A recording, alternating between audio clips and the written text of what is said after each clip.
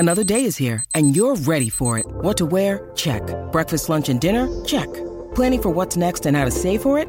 That's where Bank of America can help.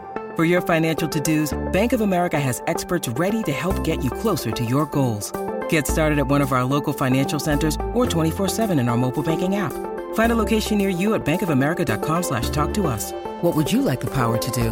Mobile banking requires downloading the app and is only available for select devices. Message and data rates may apply. Bank of America N.A., member FDIC. This is This Day Rocks from Vintage Rock Pod. I'm Paul Stevenson.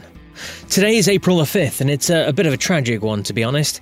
On this day in 1998, one of the truly great drummers, Cozy Powell, died in a car crash. The former Rainbow and Black Sabbath man was 50 years old. Also on this day in 1994, Nirvana frontman Kurt Cobain killed himself. He was just 27 years old. On this day in 2002, Alice in Chains lead singer Lane Staley died of an overdose at 34. And also on this day in 1981, blues rock musician Bob the Bear Height, lead singer with Canned Heat, died when he was just 38 years old from a drug overdose. And in 2006, rock and roller Gene Pitney also died. He was touring in the UK when he had a heart attack aged 66. And on this day in 1984, the funeral for Marvin Gaye took place. And 3 years later, in 1987, Buddy Rich's funeral took place too. See, April 5th, pretty dark day in the history of music. But let's move it on for today's show. And we remember a legendary band playing one of their first shows at a legendary venue.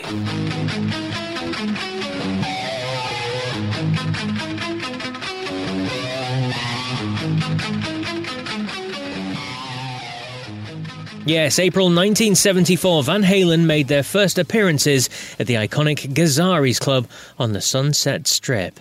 On this day, it was the band's second of 8 shows that they would play in the month of April. According to William Gazzarri, Van Halen had auditioned at 19 clubs across the area, and the only one to take them on were Gazzarri's. And they had Van Halen perform 57 times across 1974 alone, making them the pretty much house band. That's what people used to say about Van Halen. Now, I interviewed Rat lead singer Stephen Pearcy, and here he talks about those early days and meeting and befriending the band. Is Eddie Van Halen and Van Halen, you guys struck up a great friendship, didn't you, right from the 70s? Right from the get-go. I mean, in San Diego, there's not, we were a big band down there, but, my friends in LA, where I came from, I was transplanted to San Diego and got into music. I still went up to LA, and my friends would say around 70, couple friends of mine, one in particular, kept going, you got to see this band. They're called Van Halen. I know you're playing guitar and stuff. They're a great band, and they're going to insane. They're playing Gazzarri's, right? And with the Doors, Van Halen, and Rat started. And I missed them. And then he said, okay, they're playing at the Whiskey. And this was 1978, just right before the record came out, a little bit before.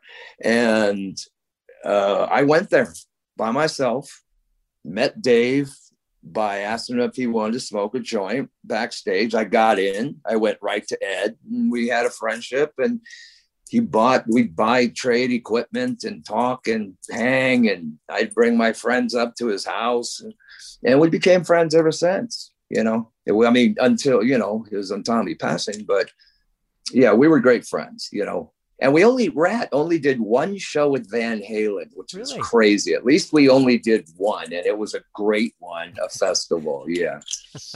And what was it like watching Van Halen back in the early days then? Insane, because I'd go back to San Diego and tell my friends, there is this band up there that is going to be the shit. I mean, look, I've seen Zeppelin a few times, and these guys are going to be the shit. They're like Zeppelin. They're crazy. This guitar player, I know him. I met him. And they'd be like, yeah, sure, right, yeah. And sure enough, the record comes out. Boom. And even better than that, they play the San Diego Sports Arena. They chop it in half or moved it up a quarter ways, and Van Halen played. And Ed calls me up. He goes, we're going to San Diego. We're doing the arena. I don't have enough gear, right? So I get on the phone. I'm calling all my friends. My buddy's up here. He needs some equipment. Get your asses down to Sports Arena. Bring any cab you got, preferably Oranges or Marshalls. And we did. So and then the world became Big Rock Van Halen.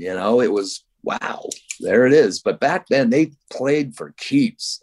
And I learned a lot from them. You get out there, you play for keeps, have a good time, but play for keeps, Hey, you're not perfect every night, but if you're having a good time, it's all that matters, And I'll be back tomorrow with more On This Day Rock goodness. So until then, take care.